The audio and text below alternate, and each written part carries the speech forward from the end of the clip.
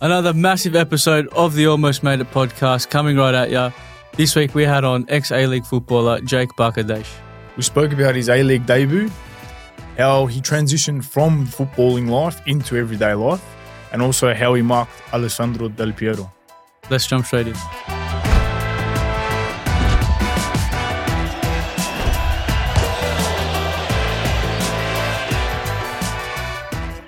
Welcome back, ladies and gentlemen, to another episode of the Almost Made It podcast, proudly brought to you by Cultural Club. Another big guest this week. We have an ex-A-League player for Adelaide United and the Gold Coast United. I don't know if anyone remembers them, but they were around. What were they? He represented the country at under-20 and under-23 level, had a stint playing in Europe, which we'll get into. And last and not least, a bit of an inspiration for us with his podcast. Oh, that's cool. The host, creator of the Unlaced podcast, ladies and gentlemen, Jake Barker-Daish. What's going on? Hey, mate, thanks for the intro, boys. All good. That's not an inspiration. That's cool. Yeah, man. I didn't know that. Well, we want to be where you are, man. Like, Nah, fuck no. I remember we were watching your podcast ages ago. Oh, really? We're like, this is cool. Like, Yeah. Because we sort of like... we remember for the A-League and stuff. Yeah, You know what I mean? How long have you guys been in the podcast game then? Geez, if we really want to talk about our first ever show, I think we started in 2019, but it was dog shit. It was more like a results-based fucking, one of those type It was all things. like Serie A sort of stuff. Oh, yeah. Yeah. I reckon there should be more pods like that though now. Do you reckon? Yeah, I'm tinkering. Probably should say it. I've been tinkering with the idea of just having a specific football hot take podcast because I think it's interesting. Like, only reason why is because you watch people in England some of them never played football, but they're hot takes and they're fucking legends, man. Some of them are like millionaires just from having an opinion. Yeah. Like that Mark Goldbridge guy is a Man U fan. Yeah, the Man U guy. How the fuck is that guy famous? So do you know what I mean? Yeah. So It almost makes you angry sometimes. I think there's something in that, Definitely. Maybe CDR, you should look at it. Yeah, maybe we should. Thank you. Yeah. Fuck, I'm just giving it away. Another show a week. Yeah. Just quickly, we like to ask this sometimes to guests. What's your coffee order? I'll tell you what, it was a latte for a long time. I always tell people that I'm like, I'm everyone's first coffee, a mocha, like in my skin color. Do you know what I mean? So you always try it, and then if you like it, you'll stick with it or not. But then I went to a latte for years, and then I spoke to a mate who's a barista, and he's like, bro, why are you ordering a latte? I'm like, what do you mean? He goes, you may as well get a flat white because a latte is just like froth, and the flat white's like pure milk and pure coffee, and it's like a better combination. Right. And it comes out warmer as well or whatever. So I've been getting that, and then I've started, I live in southeast of Melbourne's rubbing off for me, so I'm getting soy flat whites now. So different. Yeah. I don't know I feel like almond milk's it's growing on me, but I just haven't committed yet. Still not. Yeah. What about yous? Look, me just... You guys look classic. like short, like espresso guys, man. who knows, You guys don't fuck Mate, around, bro. We're a bit of addicts, mate, when it comes to that. Yeah. Well, you both Italian background? Yeah. Yeah. About six or seven a day. yeah. Fuck's sake, man. What? That is fucked. So, I have to, or else. Yeah, it's yeah. gotta get It's not fixed. good, but... If I could put it into my veins, I would. Man. Yeah. All right, let's start. Yeah, from the start, pretty well. Not from the start, but let's go into your Bro, I'll talk whatever, man. into No stress. childhood. Where'd you grow up? Yeah. How'd So you get into football? yeah, well, I think, I don't know if I haven't been officially diagnosed, but I'm seeing an expert in ADHD, and she's diagnosed that I've got ADHD, which makes a lot of sense. But as a kid, I was fucking hyperactive, man. Insane. Like always with a ball playing. Like I think I put my parents off having more kids because of how nuts I was. So I grew up in the southeast of Melbourne. We lived in like near Chadstone, Hughesdale, Oakley area. Yeah. And soccer was just the first sport that you could play at the youngest age. And they tried to do that to calm my energy down as a release. So I played my first soccer team was Monash City, right? The Monash City Raging Bulls, they were called. I think they're still around. But they used to be a powerhouse back in the day in like Super League for juniors in the southeast. So I went there and I started playing there from the age of 5. Man, for like 5 till 10, I was shit. So bad, bro. Like I wasn't bad, but like I was never the standout in the team. I was making up the numbers and stuff. But I just had my mum's youngest brother. So my mum's dad remarried. So she had a real younger brother who's only 7 years older than me. My uncle, he was in the Blackburn Rovers Academy. Oh, yeah. So he was kind of like a bit of an inspiration because he was training with the first team and the reserves. And this is like back in 2004, 2005, and like Lucas Neal was playing there. They were in the Premier League and stuff. So it was like a big thing. So that's when I started to catch the drug of like, you know, taking more seriously when I started going to a few of the Premier League games over there. It is a drug, isn't it? Yeah. It's funny how that happens. I feel like that happens to everyone where like your first few years, you're watching planes fly over. Yeah, my dad reckons I played air guitar on the wing and he was going to not take me back if I didn't take it seriously. So, and then it just like the penny drops, doesn't it? Just one moment and it changes. What was that moment for you? To be brutally honest, my best sports growing up were cricket and footy. No way. Like by far, yeah. I ended up getting a scholarship to a high school for both those sports, not soccer, which is crazy because I'd been like 12 at the time. But the first state team I ever made was the Victorian Primary Schools team for soccer. Right. So because I wasn't big enough at footy and I was still probably a bit too small for soccer, for cricket. Like I didn't have enough power and stuff, but I was probably technically and more gifted at those naturally. Soccer I had to like work at. But I remember going to the first national championships in Canberra and I put up a photo of it recently, but in that team, we had Jamie McLaren, Jackson Irvine, Curtis Good, myself, and then I don't know if you boys will know Ersin Kaya as well. All 5 of us played for the junior national teams. 4 of us played professional and 3 Socceroos from the same under-12s team. And we ended up winning the tournament. But I just remember like thinking I was an okay player and then going to that and like Tom Rodgick was there, Terry Antonis was there.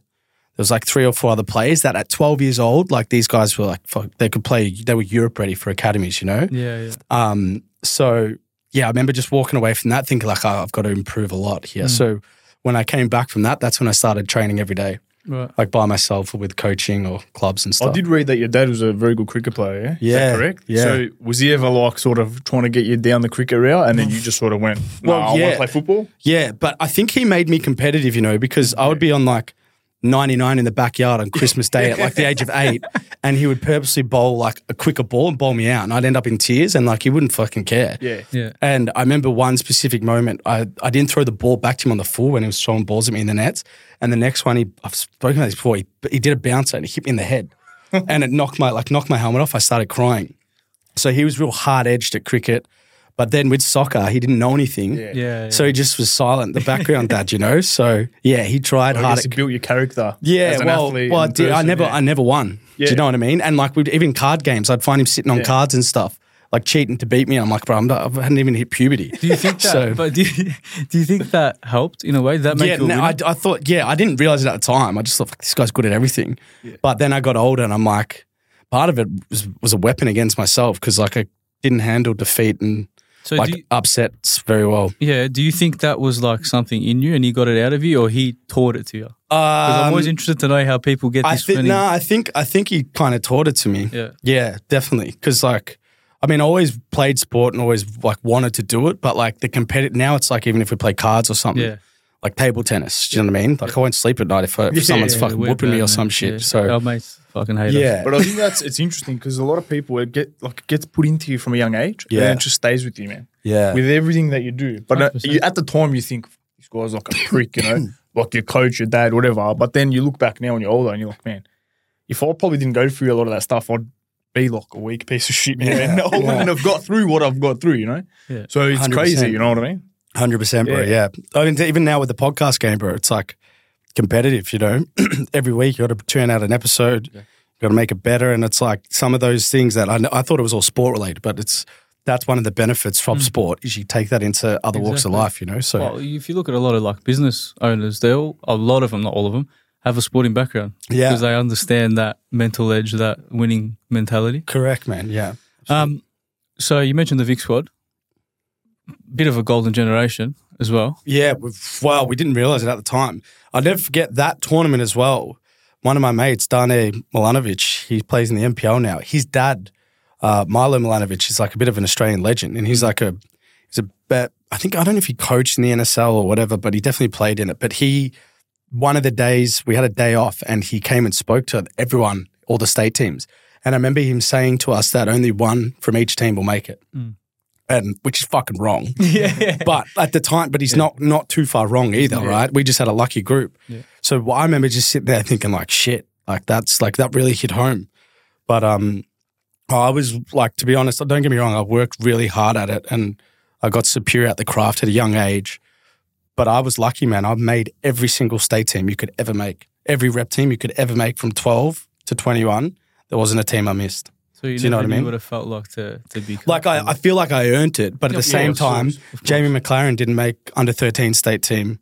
Jackson Irvine didn't make any other state team from like 12 after the age of 12. Yeah. You know, there's a lot of stories of guys that didn't make stuff, but I was just one of those ones that I just kept getting picked. So, I was lucky in that sense. I had quite an elite sort of junior youth career. Did you go from the AIS, then go from there into the AIS that helped you then pathway into the A-League? Yeah, or so, how did that sort of... Well, yeah, kind of. It was, I can't remember how I got picked for the VIS. But the VIS, when I went there, was like, an unbelievable team. There was eight of the players in the Joeys played in the VIS in Victoria. We had James Jago, Peter Franjic, Kamal Ibrahim, Tedros Yarbio, Dardor, Lok Vancic, Bailey Wright, who played heaps of times for the Socceroos. There was all these guys in the VIS, and they were the middle age. Then above them, they had like 6 or 7 players that were top quality. But I just got picked in there as a 14-year-old on a training scholarship. Mm-hmm. I can't remember how it happened, but I remember it being a big deal because I was the only one in my age group. Yeah. So what that meant is they all played back then in the NPL. AIS used to play in the seniors. That's right. And then the VIS used to be their reserve team. So I would train with Ian Green, I was the coach, and Mehmet Jurakovic. I would train with them all week, and then I'd go play for a team on the weekend. But because I was training, I was 14, but because they were playing under 21s, and at 14, 15, I played under 15s when I was, I think, 14. So I went into VIS at 15.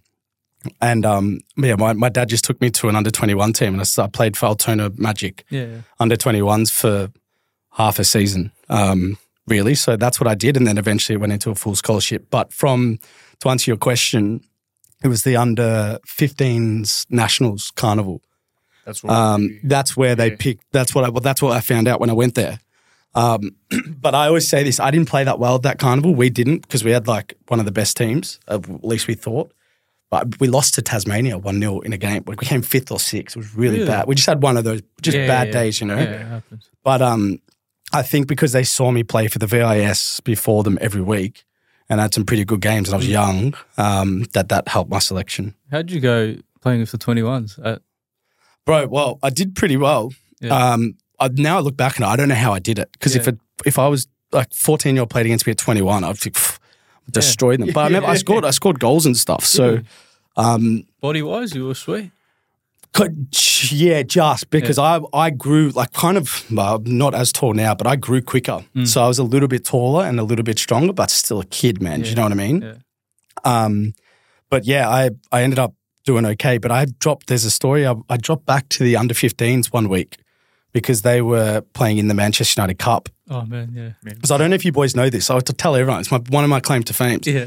But I had an unbelievable tournament at this thing. We played like Green Gully, scored a few goals in the final. Like the boys there were legends, but we didn't have a great team. They had like 6 state players. But the senior coach was there that day. I forget what his name is, Vlador Tortevsky maybe, but he saw the game and he picked me in the seniors that week. So I played 10 minutes. I played my NPL seniors debut at 14. And at the time, I was the youngest player ever. And then straight from that game, the next morning, the VIS called me and said, "You're not going back there. You're going to be on a full scholarship." So that's when it all changed after that day. It was the Manchester Cup for us too that sort of changed our careers a bit. Oh, yeah? Yeah, man. And it's sad that... Is it not around? I don't think they do it anymore. Bro. No one talks about it anymore. That was the best, man. That was fuck. I remember thinking it, like, I played out of my skin as well because I went for Man U. Oh, yeah. So I wanted to go. But it was a big deal, man. I remember those nights. We played it at Darabin. Darabin. Yeah, that's where we played it. The crowds, and it was nice. It was. I remember Fabio and Rafael, I think the twins at United, that's how they got seen. Did they? Playing in the Man United Cup in the South American. Do you know, speaking of that, you know what people forget about? Tom Rodgick was nowhere and then went into some Nike academy. That's right. And got picked for Celtic or something. Yeah, that's like he was as great as player as he was, the way he got into the system is 1 in a billion. Yeah, not 1 in a million, 1 in a billion. Yeah. So, yeah, pretty special. What was... Because I know, see, this is another thing. They've gotten rid of the football program at AIS. How good was that? Fuck, it's the best. So I had offers to go to a couple of Premier League clubs and Celtic, not like contract offers, but like they were speaking to people in and around my family or whatever. And pretty much was like, we'll have him at 14, 15. if like his family can come live over here or he can live with someone because I'm too young to live on residence or digs. But then the AIS came in and like the AIS at the time had produced like 60% of the golden generation of Socceroos. So maybe more, you know. I think it was just Harry Kuehl and Cahill didn't really go. Everyone else kind of did. So when I went there, it was the best feeling ever because like you walk to the training ground, you're walking like on the Mark Viduka walk, going to training and stuff and all this like really cool shit. And I just think at the time we had as much criticism as he copped, Jan Verslaen, I think he was one of the best youth coaches in the world. Like, because if you look at the amount of players that went through the AIS that turned to professionals, the percentage is so high. Yeah. He just had one bad national tournament and they sacked him. But bringing all the best players in the one environment with a great coach, like I can't see how that can hurt the national team. Like since like, you know, if you look at the system we've had, that generation, we've gone to 5 World Cups. Yeah. Do you know what I mean? Yeah. So what's going to be interesting for me now is, one, the quality of coaching is going to be thinned out because a lot of them are local coaches, which is great. But you're also, you know, spreading out the talent pool now. So obviously training with better players every single day is going to make you better. Exactly. So I don't know what's going to happen with that. What year were you born? 93. 93. So I reckon... So I should be in the 12th year of my career. I've been retired for like 9. Yeah, we'll get into that. Which is fucked. No, you can't look at it like that. No, but it's just, man, I'm over it. But that's just funny because people like I just turned 30, really. So it's funny because we're 96 born, right? And I think the only guy that came out of our generation that we can say actually really made it, and even then, Aiden Hrustic. Oh, man, but he was the only one. But you know, did he go overseas young? Well, that's what we all had to do. We all had to leave because the AIS was gone. Well, there was nothing. There was really nothing. There was talks with us. Remember with Alan Davidson. Right, yeah. And there was the AIS. There was like Gary Van Egmond was there and all that. Yeah, Gary Van Egmond. Then he went to Newcastle. Yeah, and then it was at that period of sort of phasing out. Yeah. Right. And then he went to Newcastle the night that he was supposed to come watch us play NTC. Oh, really? So you guys were ballers. Oh, back in the day. Oh, right. A long time ago. Mate, Dutchie, he was one of my coaches. Hey. Fucking, I loved him, but a lot of people, it was love or hate with him. Yeah. Do you know what I mean? I had a good relationship with him, but he'd still hammer me like no tomorrow. He's old school. But he was just a good guy. So what was the day at the AIS like? Well, because we were, let me tell you why. Do you know why the program's done? No. Well, so really. I look, it may be a bit of a Football Australia decision, but like fundamentally the AIS was created to win gold medals. Like, so the government got funding. It was either in the late 80s or the 70s. I don't know what Olympics, so don't shoot me, but we didn't win a gold medal as a nation. So I think it was Bob Hawke, or whoever the Prime Minister was at the time, was like, that's fucked. So they invented the Australian Institute of Sport. Like, we're going to train all our best athletes in like the best facilities and we're going to try to win gold medals. And obviously the soccer was used as a development program. Right. And we had 23 boys there. It's probably like $100K scholarship, right, per year. So they're spending a lot of money on a team that's not really focusing on winning gold medals at the Olympics. We're trying to create the next generation of Socceroos. So commercially it didn't make sense and it went against the grain of what they did. And also we were little shits because we were like 14, 15, bro. And there's like, there's Olympians out that have won gold medals like that are 25 using it as like they're going to bed early and stuff. And we're up playing PlayStation, screaming at each other, you know? So, and then I think the Football Australia thing was like, we want to go more to like the European model of having like academies and stuff, which I get. But at the end of the day, the reason why I like the AS is, bro, we don't have a big population for one. Even though we have a high participation rate in junior soccer, like the talent pool's spread out between 4 or 5 different sports and soccer's like 3rd or 4th down the pecking order. Exactly. So I think it's, for us, we have to look at it a bit differently. But I forgot what your question was. Sorry, I went on a rant there.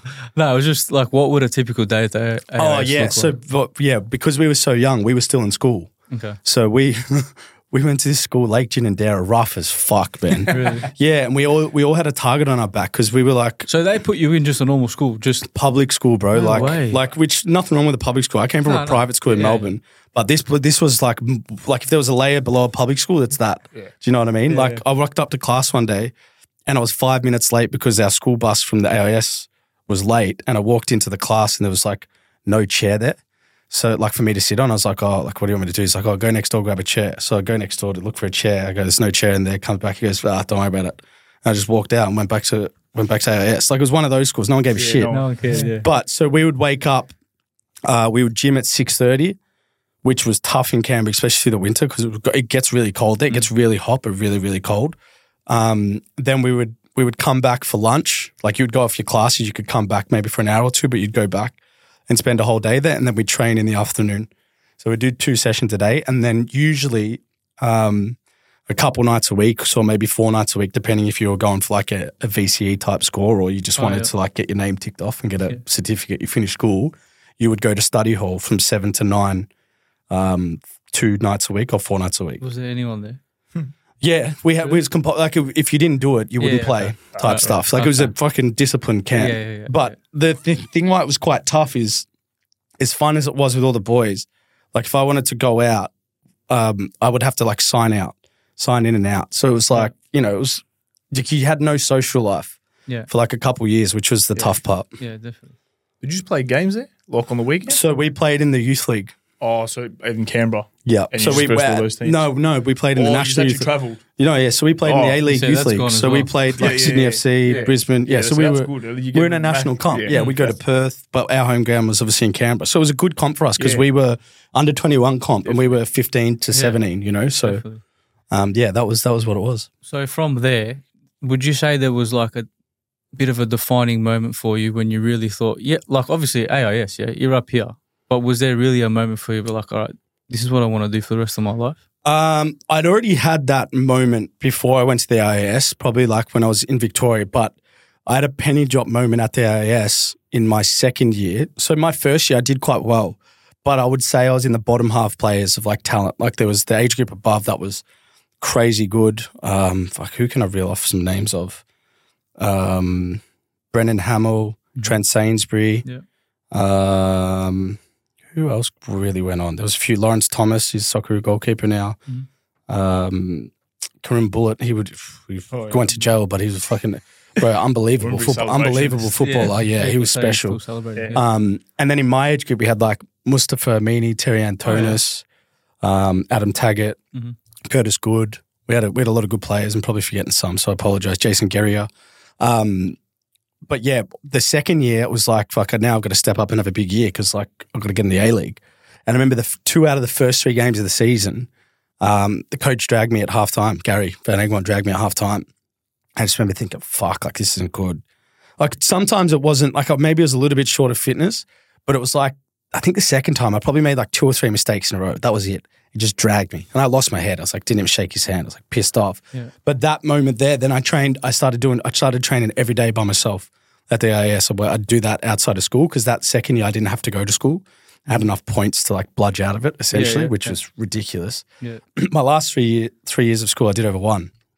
But yeah, so I'd train every day there and I just improved my fitness and my touch. And then gradually over the season, I think that getting dragged at those 2 games sort of changed my mentality to how I need to prepare for games. So at the end of your AIS, say tenure, is it they always try and get you to an A-League system or do you have that option to... Well, you're probably already signed. Yeah, So I got signed to Gold Coast with like 12 games to go in the season. Mustafa Amini and Terry Antonis were signed before the season even started. Yeah. So Musti actually played a season in the A-League already, like when we were playing in the youth league. Right. For Central Coast. So some did, they would always definitely try to help you for sure. But some would naturally, because you're playing the youth league and also for a club, if you want young talent, you just look at the AIS because that's where the best is, right? Yeah. So you're in the shop window. Yeah. That's typically how it would work. And then how was that moment for you, that A-League contract? Pretty special, right? But there was a couple of things that when I look back, it's interesting. So my goal was to always come back to Melbourne. Play for Victory because I went for them as a kid, like when the A-League, probably like you guys, the A-League started, I was just getting into football, seriously. So I was always a Victory fan and we played the Victory Youth League one day at Amy Park and Ernie Merrick was the coach still. And we were told, like, I got told he's coming to watch you. So I was like, fuck, I better have a good game. I did. I scored a penalty, I set up a goal and we beat them 4-2 and they had like some senior players drop down. They had a way older team than us and we smashed them. And then I got a call after saying that they want to offer me a trial. And then I played Gold Coast, I think a week later, and Miron Bleiberg was there. and Mike Mulvey I think Mike Mulvey was one of the best youth coaches in Australia. Like Gold Coast, I don't know if you remember, they went back-to-back in the youth league. Yeah. Winning it. So they were the best team. But I had a good game against them and scored. And then the next day, Gold Coast contract offer. So it was like, go on trial or do you take an offer? And my coach, Yanni, goes, you go where you wanted. So like he endorsed going to Gold Coast. And at the time, Gold Coast had Jason Chelina, Shane Smeltz. They started getting crowds at Gold Coast. So I was watching Gold Coast. It was like a fucking good team. And then within 5 weeks of me signing, all of them started leaving. Which it wasn't a bad thing because I thought, I'll get opportunity. But I didn't realize the club lack of stability, which is partially why I love to point a few fingers at other people around me that I think should have known better at the time. But, well, what happened? Bro, they just fucking, no fans were turning up when I turned up, which is a massive problem. I mean, even still some of the teams now, but at least they've got a bit more DNA and history in the league. Yeah. Like Gold Coast didn't have any fans, and then whether people liked it or not, Clive Palmer was making a lot of noise, bro. A lot of noise that the league didn't like. Yeah. Like he put, I've said this. I think I said this on the podcast I did about this, like talking about my career. But he put these freedom of speech signs over our sponsors once, just to have a go at the A-League. So they revoked the license off him. So there was no club. That was the end. So that's basically was it the demise? Yeah, the demise. Yeah. Well, I think so. Like he was trying to. It makes sense, man. Allegedly, he was trying to build a rebel A-League. So. Because he wanted control, basically. Yeah, well, he wanted to have influence. And the thing that like still pisses me off to this day is that boys work their asses off to get there. Yeah. And you get a moneymaker that allegedly is doing stupid shit. Yeah, you don't play and, allegedly fucks people's careers. So how long did they actually exist for, Gold Coast? I think 3 or 4 years. Were you there? I was just there for I had a 2-year contract, but I played one season. And then they went under? Yeah, then they went under. And then that's when you got your move to Adelaide? Yeah, correct. Did you come across him at all, Clive Palmer? Yeah, once or twice. Man, when you're dealing with him, particularly because you played for his team, like he was a great guy. Yeah. The funny story, he I think, I don't know where he was at, with what was going on, but from what I was told, Stephen Lustica, they had a preseason game against Fulham, and apparently Lustica played unbelievable. He still plays in the league today, Stevie. Yeah, good guy, but he had a great game. And I don't know if this is true, but this is what they told me. But Clive Palmer thought it was another boy called Mitch Bevan. And Mitch Bevan was a great player, but and I think he would admit this, his appetite to be a pro football and his love for the game was not there at the top level. Like it just didn't suit him. Like he just wanted to be a chill kind of guy. He was a bit artsy, very talented though. But Clive used to endorse like Mitch Bevan playing in the first team because he thought he had this worldie game against Fulham, and apparently it wasn't him. So shit like that was happening. So he was like, Bevo was in the youth league, but he was making sure that he would start some games. When I first joined and I wasn't getting a game, he was making sure he would start in the first team and stuff. So shit like that was going down. Like it just makes you like, you lose your head a bit because you're like, what the fuck? You can't even compete here. But it was, look, man, I made a lot of great friendships. Working with Mike Mulvey was amazing. When Miron got sacked, that's when I got my A-League debut and I played like the last 8 or 9 games of the season. So I got a taste for the league, which was obviously what I went there for. Just a quick break in between our episode. If you're wondering where you can buy all this unbelievable merch from, where can you get it from, Matty? So you can get it from our website at culturalclub.com.au. Use the code AMY15 to get yourself 15% off. Now let's get straight back into the episode. So then once the club went under, obviously you chose Adelaide, but were there a few clubs knocking on the door? Or? Yeah, so Melbourne Victory was the one that came in. I don't know, do you guys remember Jim Magilton? Yeah. He was a Scottish bloke? Yeah, English or something, but he was, so when Harry Kuehl was at Victory, he was the coach. And he wanted to sign me because I had a good game against him, and then he got sacked. And so we were kind of waiting out, hoping like we could still go to Victory because there's obviously the people around the club are still there. It's just not the coach. But it took forever for them because they had to wait till the season finished to get Ange. Because Ange, I think, was still at Brisbane. Yeah. So then I had an offer from Adelaide and I just like had to take it because I couldn't say wait because I want to go to your rivals. Yeah. So, I ended up taking the offer to Adelaide. And Adelaide, to be fair for me, it was like a bit of a no-brainer. It was a stable club. The team they had at the time was fucking, Dario Vidicic, John McCain, Bruce Jitte, Cassio, Nigel Bogard. Like it was just Ian Ramsey. They had a really good team, Eugene Galekovic. So it was like a good club, stable club. It was everything at the time I was just craving after the Gold Coast experience. Yeah. What was, I know we'll get into this maybe a bit later actually, but best player you probably played with in Adelaide? Marcelo Carrusca. Yeah, that's what we were saying before. But do you know what? Like, the person, like, Carrusca was like, you can see why he played for like Galatasaray and played in the Argentina under-20 team, which like, think of making the Argentinian I made the Australian under-20 team for a World Cup team, which was huge. Imagine making it for Argentina or Brazil. Jeez. Do you know what I mean? They've got like a billion, millions and millions of people vying for that team, it feels like. And he was in that team with Tevez and Mascherano. So he was like the most gifted footballer, or one of the most talented footballers that when you played with him on the big, like sort of the biggest stages of the A-League games or the rival games, he would still like he was playing in his backyard. Yeah. And that, you take admiration out of that because they're the most pressure games and he doesn't change. Definitely. But probably the player that I loved and learnt the most of and fucking was in awe of, I used to follow him everywhere. We became best friends, was Dario Vidicic. Yeah. He was like, he could score on his left, his right. He could score headers. He could score free kicks. He could take penalties. He could take set pieces. He could beat you in a sprint. He had everything, in my opinion. And he still played some super high height to the game. But I always think he could have like really, really done some pretty special stuff. I thought he was that talented. Yeah. Did you have Gombau as your coach? Yeah. What was that like? Because he had a pretty interesting like rise to his career. He was at La Masia, I'm pretty sure. Yeah. Did he was trying to implement that a lot? He's someone I kind of like. His philosophy was easier for me to get because of what I was coached at the AOS. It was like I was coached by a Dutch coach. Obviously La Masia's foundation is from Johan Cruyff, so it's obviously a Dutch background. So I kind of got it, but nonetheless, the way he implemented it was literally like ABC. It was like you started in kindergarten, went to primary school, high school, and then you started graduating. You could, like, it took so much time and it was so diligent, and the work and his focus of how he did it was, or like his way of doing it was just, I learned so much about football from him. But it took time, man. Like he was on the ropes early because we weren't getting results. Like in training, we knew we were fucking playing well, and even games we were controlling games, but we weren't winning, and everyone was calling for his head. And then I don't know when it clicked, but then it just clicked, and it was like, it almost felt like you could beat anyone. Or we knew that we would have the ball for like 60, 70% of the time, playing the way that we did. Would he like allow you stray away a little bit from that, or was it he was like a hard ass on that?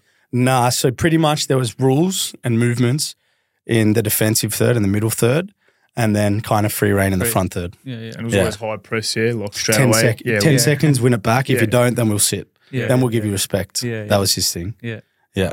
It's nice, man. It's nice hearing what coaches were like as well, because you don't really, we always interview the players. But then you play under a big coach. Well, he's a big coach. Especially how he's been brought up. Like, exactly. Well, yeah. It's funny how I met him.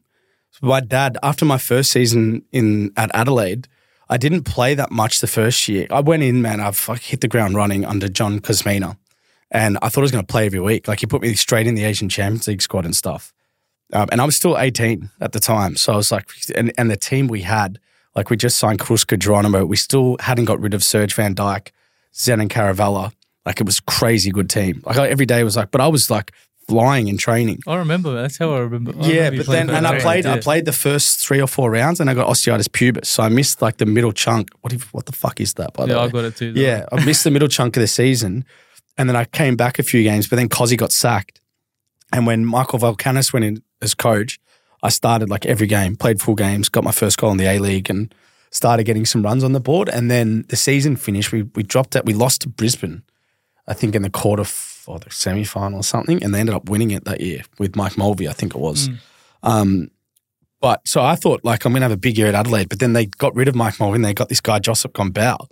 And I was on holiday in Barcelona with my dad, and we could catch the last game of La Liga, and Barcelona were going to win. It was Eric Abidal's last game, and it was an absolute clinic, bro. Iniesta scored, Fabregas scored. It was beautiful to watch. But before the game, we're sitting in the nosebleeds because we got tickets late, and I just saw the football director walking in front of us, and he was over there getting Gombau to sign for Adelaide. Oh, wow. So I actually got to spend a day with Gombau in Barcelona before he came.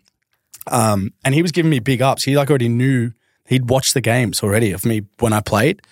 And he took me to a Barca B game. He took me to a third division game where he wanted me to help scout, but I think he was already going to sign him, Sergio Thirio. Oh, yeah. So he was playing for some team. And we went and watched him. We had a really good relationship at the start. But yeah, we ended up having a pretty big fallout towards the end. So, although that happened, like, man, playing for him, like, I'd defy any footballer to not enjoy it. It was like it's the most beautiful form of football you could play. 100%. It's so easy on the eyes too. Yeah. And as a player, like, you're not doing dumb shit. Like, you know what I mean? Every training session's got purpose. It's all technical, which is why you want to play, you know, you don't want to, I hate playing with the ball in the air. It's like, you know, everything's so calculated with what you do. Yeah. So it was, that's why we won a lot of games. And that's why Adelaide, in my opinion, won the premiership, because everything they did, even though under the other coach, I think Guilherme Amor, his name is, who's a Barca legend. Yeah, the Barca. It was like he didn't change anything. Yeah. Well, they almost had, well, they still sort of, I don't know about these days, but they gained that reputation of being a ball-playing side, you know, that tiki-taka of the A-League, you know what I mean? And they appointed coaches, like you said, when Gombau left, they got someone in the same grain, so they could just take over. Have you seen that guy? I can't pronounce his name, so I apologize, but have you seen his stats for Barcelona? Yeah. Bro, he's the most credentialed football player to ever coach in the A-League, I think. He's fucking insane. I'm going to ask, because you brought it up. Yeah. But what happened? What was the falling out? So pretty much, like, to get a game in Gombau's team as a midfielder, as technical as you can be as a footballer, and my technical ability was probably my strength, right? Like, naturally, not naturally, I worked really hard at it, but like that was naturally where my game, like with the ball, was fine. Athleticism was always okay, but in the A-League against men, my body was still adjusting. I hadn't even played like 30 games yet, so I'm still getting used to, like, I'm talking 15 minutes in some games, you feel fucked. Yeah. Like, I don't know if I can see this out. Do you know what I mean? That's how much running you do initially, especially when you come off the bench. You do 2 sprints, you're like, I can't run anymore. Yeah. It's like 20 minutes to go. Yeah. But I can't remember what it was, but he gave me this challenge of, like, because of the defensive press, and particularly when your centre-backs and full-backs have it, the volume of movement around the pitch, you never stop running. Like, there's no relaxation. As much as it's beautiful to watch with the football, your movement is so high, even with the ball.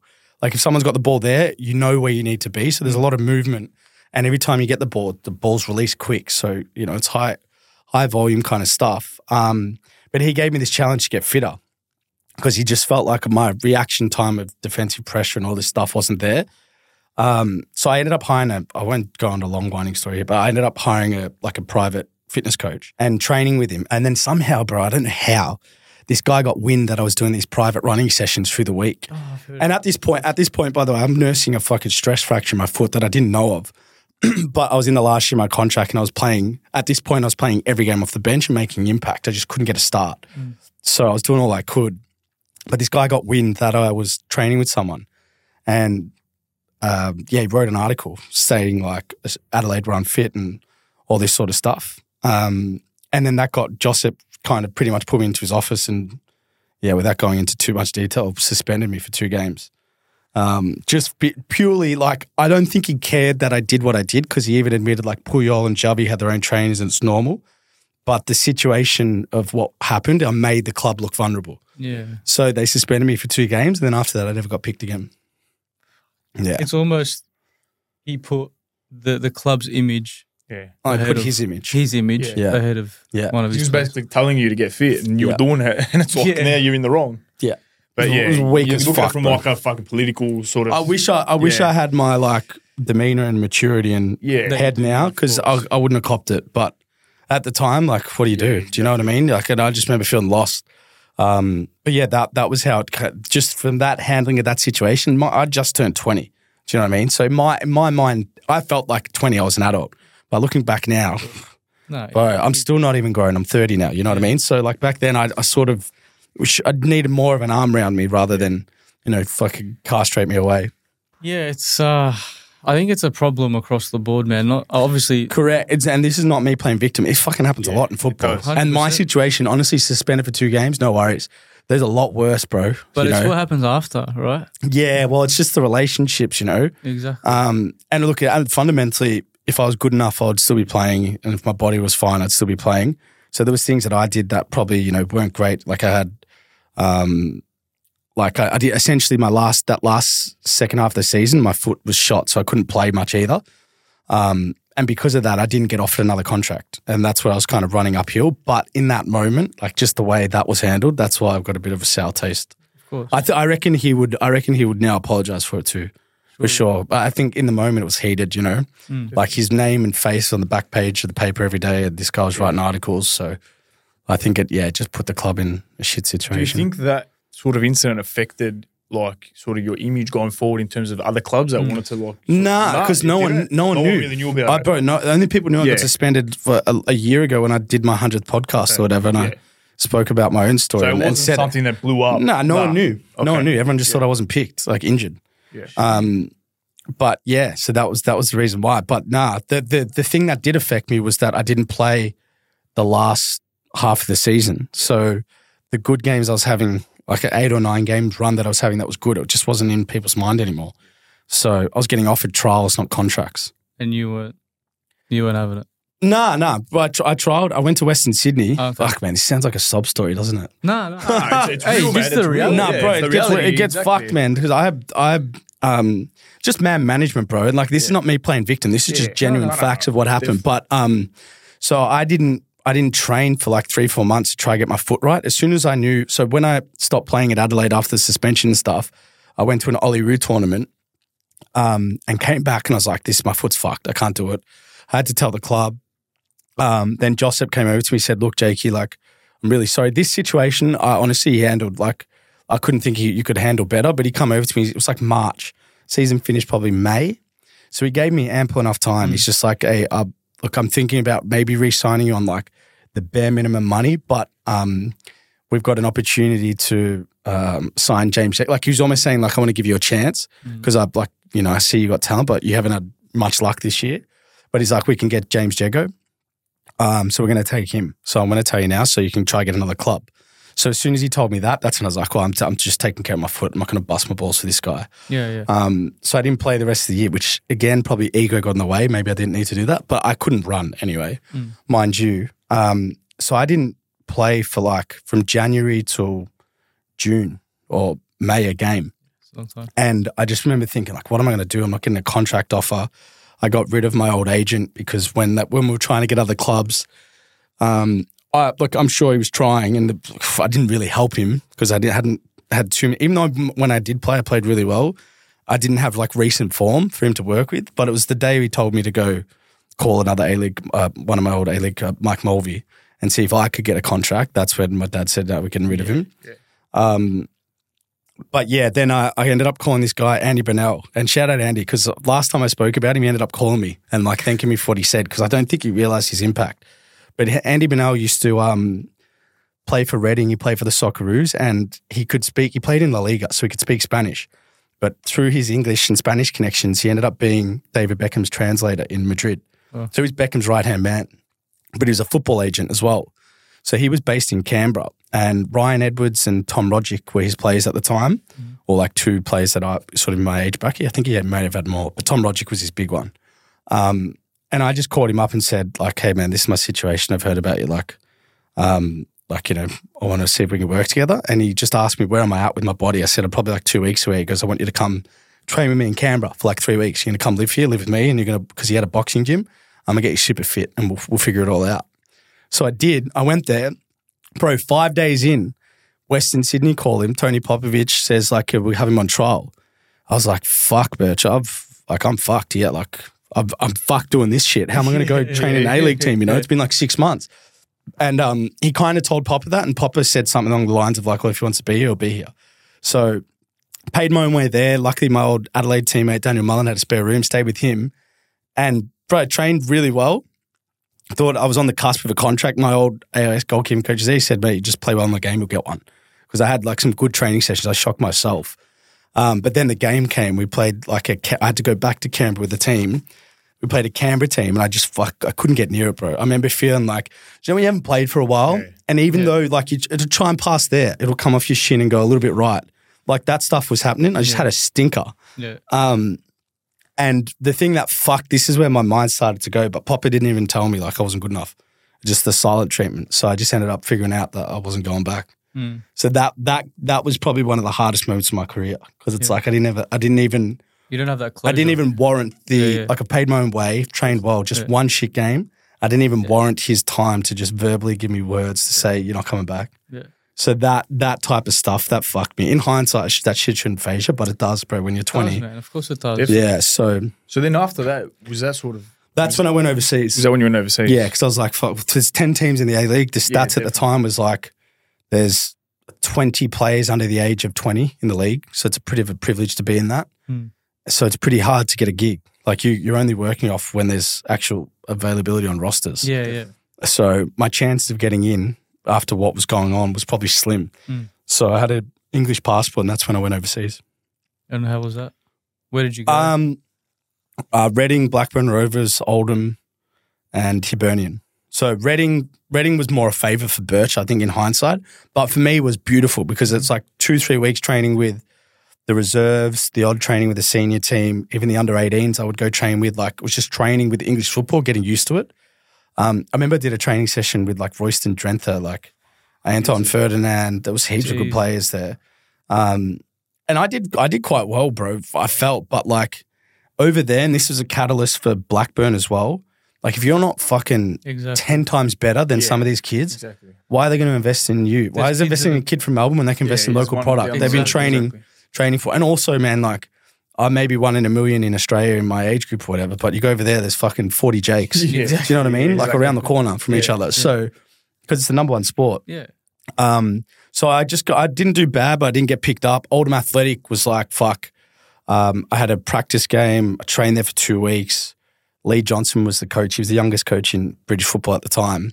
I thought I was going to sign. He said to me, he's like, we're going to sign you. And then he brought me into his office and I thought we'd gone in to chat about it. He's like, I could see his face drop. He's like, man, I'm gutted. Like, I'm really sorry. Like, he goes, you can train with us if you want, but I don't want to hold you back. But it's come up, we can get this player from Aston Villa on loan in your position and like, we've got to take him. Fucking the guy scored 8 goals in like 8 games after it as well. So that one hurt a little bit. But then I went to Hibernian and that's when I really fucked my knee. Like a week in, which was a great experience still. But like I felt like I could have got in there, but my body just kind of gave up on me. And that's at this point I hadn't played for like, it felt like 18 months or something. So I was like, I just want to come back home and play in the NPL and just try reconnect with the game and remember why it was fun. Do you know what I mean? Because it felt like for 2-3 years in the A-League and beyond, like from Gold Coast to roller coaster, 3 coaches in 2 years at Adelaide. And like it sounds like a lot of excuses, but it was just a lot to take in from when you talk about hitting every single team and having this perfect career going in, just dealing with like the business of football and the setbacks. It just ended up getting too much for me. And then my actual body was just never the same. And it's crazy listening to this because you can relate so much to this, man. Yeah, well, that's why, you know what? Like, I never like talking about it because I'm like, fuck, man, stop sucking. Who gives a shit, you know? But bro, when I put it out there, I was amazed by how many messages I got. Because it is, bro. Like, if there's 1% of people, 1% of footballers make it. There's 99% with our stories or whatever, you know? Exactly. So people relate to it. So I was quite happy in the end that I actually spoke as open as I did about it. And even now, like, people will hear it and they'll be like, they'll get it. Do you know what I mean? You should. That's honestly honestly what we try and do as well. Like, we didn't obviously, we didn't play in the A-League and that, whatever, but we were playing overseas for a bit and stuff. And it's like, you said, man, it's like gets to a point you love and breathe this game, and then you're like, you don't even like you fall out of love, man, and you're like, what's my life now? You know what I mean? Like that's why I was like, I sort of wanted to ask you, like, obviously your whole life would have been football, and then when you realise, like, man, I don't know, I don't think it's going to happen anymore. Where do you go from there, man? Like mentally, how were you? Like, because I know we struggled a lot, man. That first year, we were a mess. I didn't know what to do with myself. I didn't know anything else. I didn't care about school, nothing, just football. Yeah. So I was like, fuck. I don't know. I kind of have to break it back through the years, but pretty much like I went back to South. We won a championship. I hated it. I didn't really play as well as I could have there, but I just didn't like. I fucking hate the NPL. It sucks, in my opinion. Understand. Do you know what I mean? Like, what's the point of being the best player in the NPL and winning it if you don't? Like, you can't go anywhere. Literally, man. Do you know what I mean? 100%. Was my thing. And also probably my ego. I didn't like coming back down You know, It's hard to accept. all When you that get shit. exposed to the a top level. Oh, And then bro, you I gotta was mentally- playing against you can't- Avondale that's and I what was I mean, taking a man. corner and there's a kid on the swing almost kicking me in the head. Like, do you know what I mean? I'm like, what the fuck is What's this? going on? It is Yeah. true. Yeah. But mind you, I'd say like with the NPL, fucking some of the best friendships I've ever had come from it. So, you know, for that reason, but from a football perspective, to drop down at a young age and try to go back up, I didn't have the motivation to do that. And then my hip, like my recurring injuries from Adelaide just kind of kept coming. And then that's when I kind of like sort of made peace with the decision. I don't want to do football, but in a sense of like, there was a lot of emotion attached to it. Because at this point, a lot of the players that I'd played with and, you know, in some people's eyes, I'd probably be better than at certain points of, you know, our junior youth career and even early A-League career. We're starting to play for the Socceroos and stuff. So when that started happening, as happy as I was from, I didn't watch football for like 3-4 years or something. Yeah. Can't remember how long it was. Like about getting phone calls to come to this or that, and I just like would never go, but wouldn't even watch it on TV. And then I don't know what I think it was like. Honestly, man, starting the podcast again. Yeah. Starting the podcast. Maybe just like there was a healing process. Speaking at like every athlete, Definitely. bro. The every athlete has one thing in common.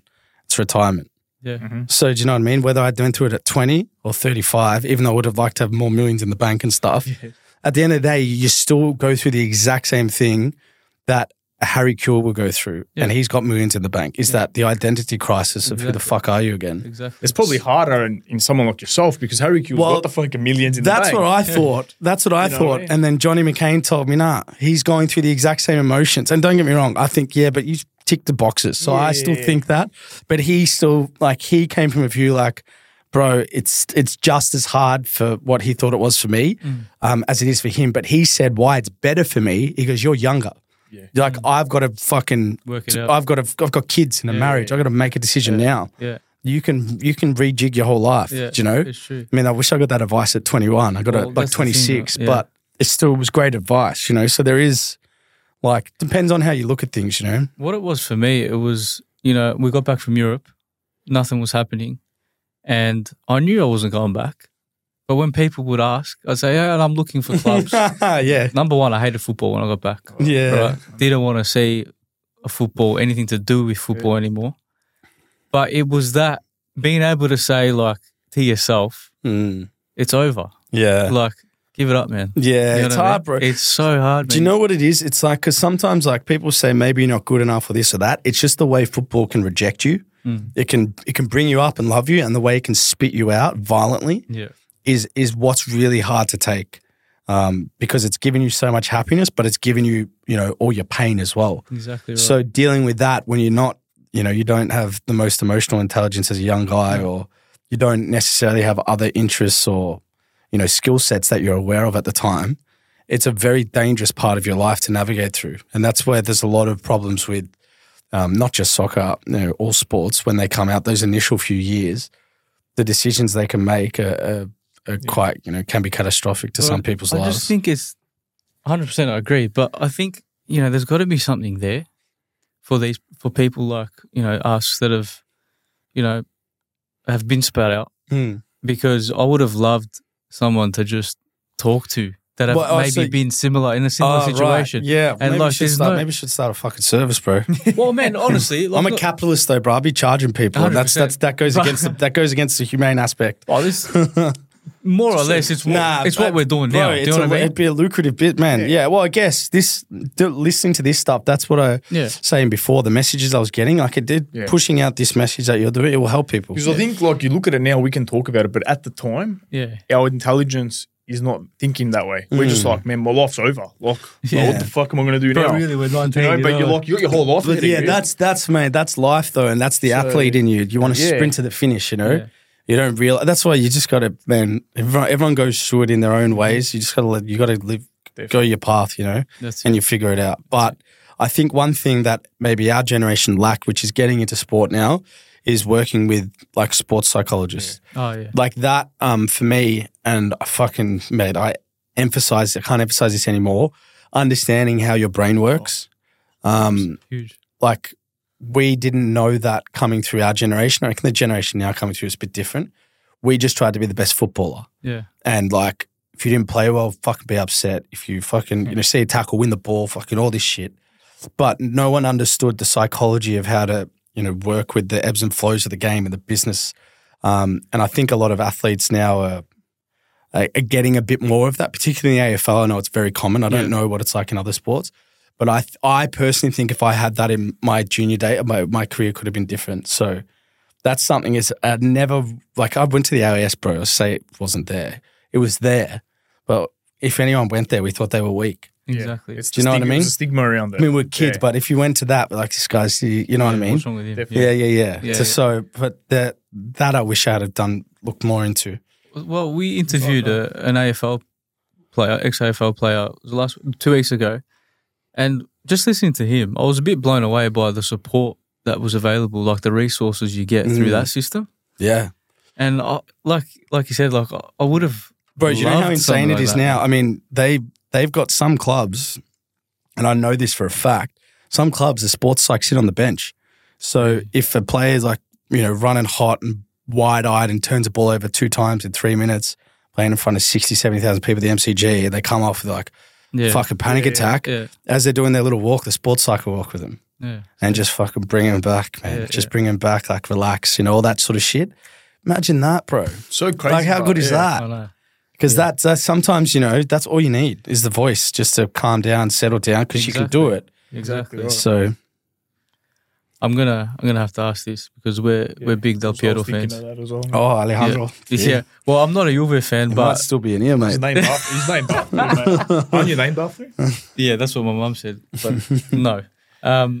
What was that like? Bro, 2006 World Cup, I was in the Vic under-13 team. As a team, we watched the semi-final when he scored that fucking top bin goal. Yeah, against Germany. Yeah. So, bro, he's a living legend, right? Yeah. When he came to the A-League, I was just so excited because I was like, wow. What I was shocked when he first came is how good he was still. Yeah. Because I think was he 38, 39? I think it was. And he looked like he was carrying a bit of weight. Yeah. Bro, but his feet were so magic. Honestly, people can say, he was older though, but I was like, but I'm telling it's still fucking Del Piero, bro. Yeah. Do you know what I mean? 38 Del Piero is better than 25-year-old fucking, John Smith down the road, bro. I'm telling you. Yeah. But it was more it was a big moment, but to be honest, when you're playing in it, you don't think that way. No, not at all. It's now looking back on it and the whole theatrics of how I even ended up playing that game and being put on him was it's kind of a story in itself. I'd probably sell it a little bit, but at the end of the day, I played 8 games off the bench. I was doing well, but this is when Gombao's you got to get fit. Karuska got injured midweek, and Gombao's you're playing this week, but he's you're gonna have to take the big man, And I was like, fucking take the big man, bro. I was like, yeah, okay. I was like, fine. So my job was I was still ball playing, but it was more just minimize space as soon as he gets it. Mm. And bro, I would come in, and this is when you go to the top level, man. Players that say soft or what, he's so smart. If I come in a bit too quick and didn't hit the brakes, and I'm talking just touch him, touch, he'll drop. Goes now. Yeah. Touch, drop, free kick because he's Del Piero. Yeah. So you have to he's manipulating the game. You can't hit him hard because he knows how to work the system. He knows how to make it look like a foul. He knows how to roll you when you're giving him pressure on the wrong part of the body. Yeah. So there was a lot of education in that, but I had a good game. And I ended up taking a penalty and scoring. Yeah. And then it was just a special experience. I spoke about it heaps of times, but just it was the biggest game in Adelaide that season because the big Italian population and all these Juventus fans turned up as well. So it was just, very special.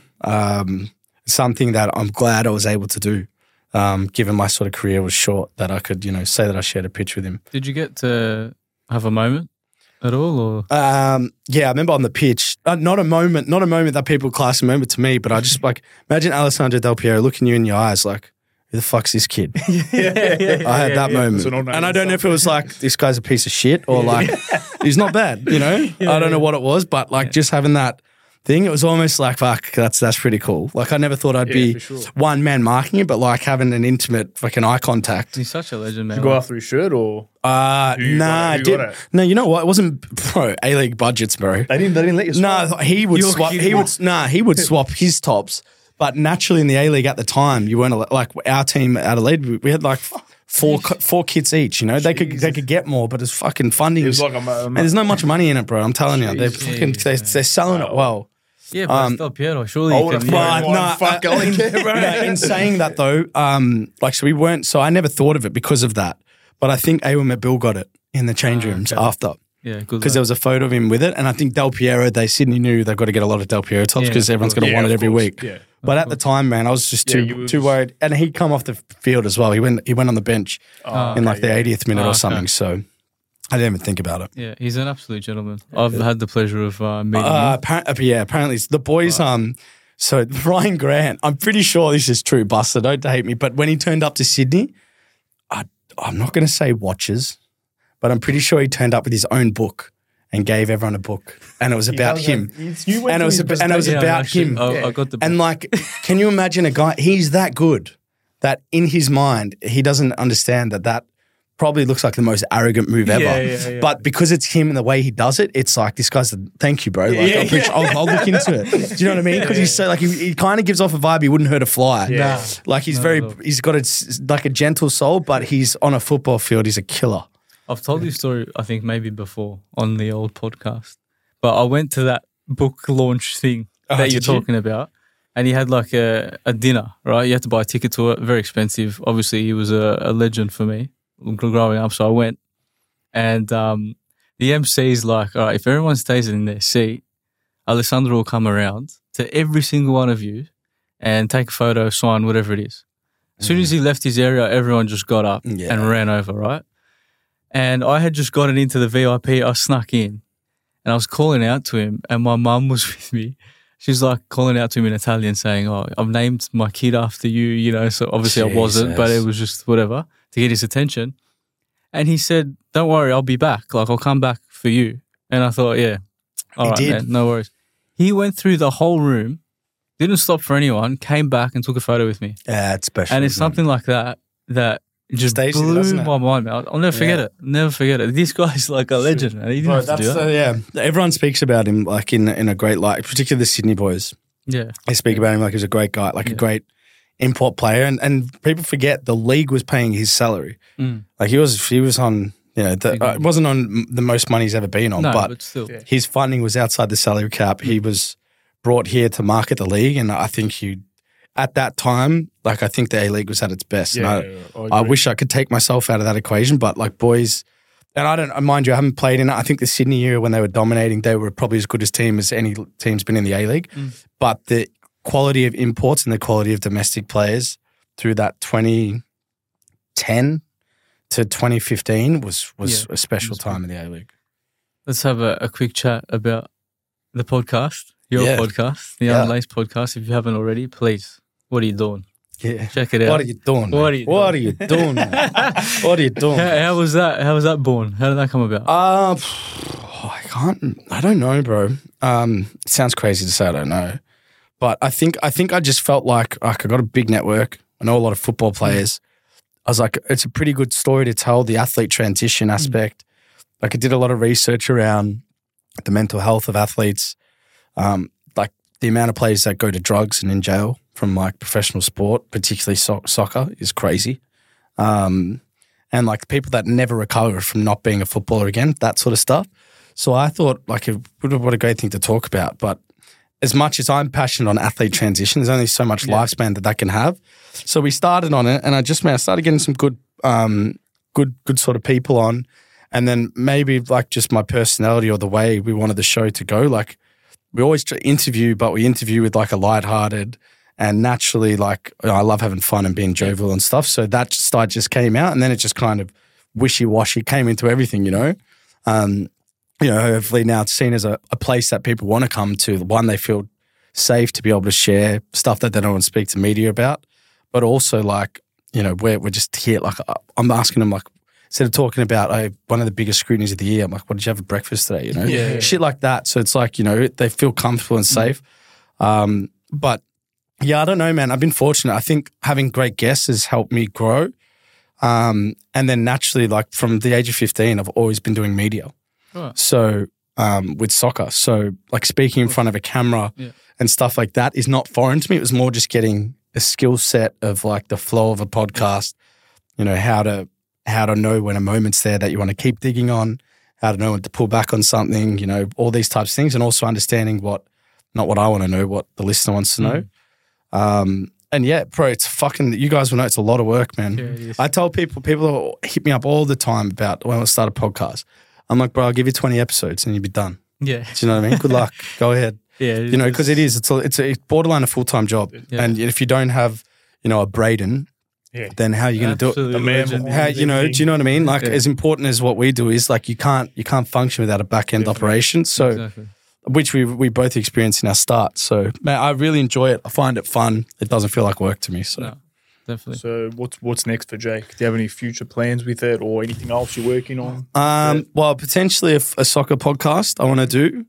We're just figuring out who will be on it on a more regular basis, and my time management. You know, I've got to figure that out too. That's one of the reasons. But I think if I did it, I think it would do really well because obviously played football at a high level and know the game quite well, and I watch a lot of football still. And in Australia, there's not too many good ones at least. Yeah, good ones that are doing, like, you know, speaking about what happened last week or yesterday in the Premier League, Klopp leaving, this and that, opinions based of an Australian point of view. So I think there's a bit of a market for that. So that's probably the only short-term thing. And the podcast, honestly, I try not look too far ahead of it because as cliche as it is, the next episode is most important. And you put a lot of effort into getting a guest and then the episode, and then as soon as you finish that, you know, Braden will let you know, the full episode's there and here's some marketing clips and stuff. And then you go, fuck, now I've got to let people know I actually did that. Yeah. And fucking so it's a lot of, you know, churn and burn. It's repetitive. Like we burnt out towards the end of last year. So I needed a break, but yeah, very excited for what's to come. And actually, sorry, but I'm trying to do more than just sport this year. Everything. So different we had a film director on the other day. We've got comedian coming on soon. Yeah. Just very, very different stuff, hopefully. We'll wish you all the best with that. Thank you, man. Appreciate it. It has been an absolute pleasure, my friend. I appreciate it, man. Hopefully that was good. Yeah, it got serious and sad at one point, but it's good, man. It's the reality. Real shit, bro. But no, it was fun, man. I really enjoyed it. Thanks for having me on, and it's great to see what you guys are doing. Thank you. I love the logo. Thank you very much. Yeah, I wish I said designed it myself. But if you haven't already, please check out the Unlaced podcast on Instagram, Spotify, everywhere else. Yeah, everywhere. YouTube, TikTok, wherever. You know man. what to do. Yep. Thank you once again for joining us this episode of the Almost Made It podcast. Now I'll give you my spiel. Make sure you follow us on Spotify, YouTube, and everywhere else. What are you doing, man? Why aren't you following? Yeah, what are you doing? What I mean? What are you doing? How do you watch a full episode and not be following, bro? You know what I mean? Exactly. Listen to Jay. Yeah. All right, guys. We'll see you soon. See you next week.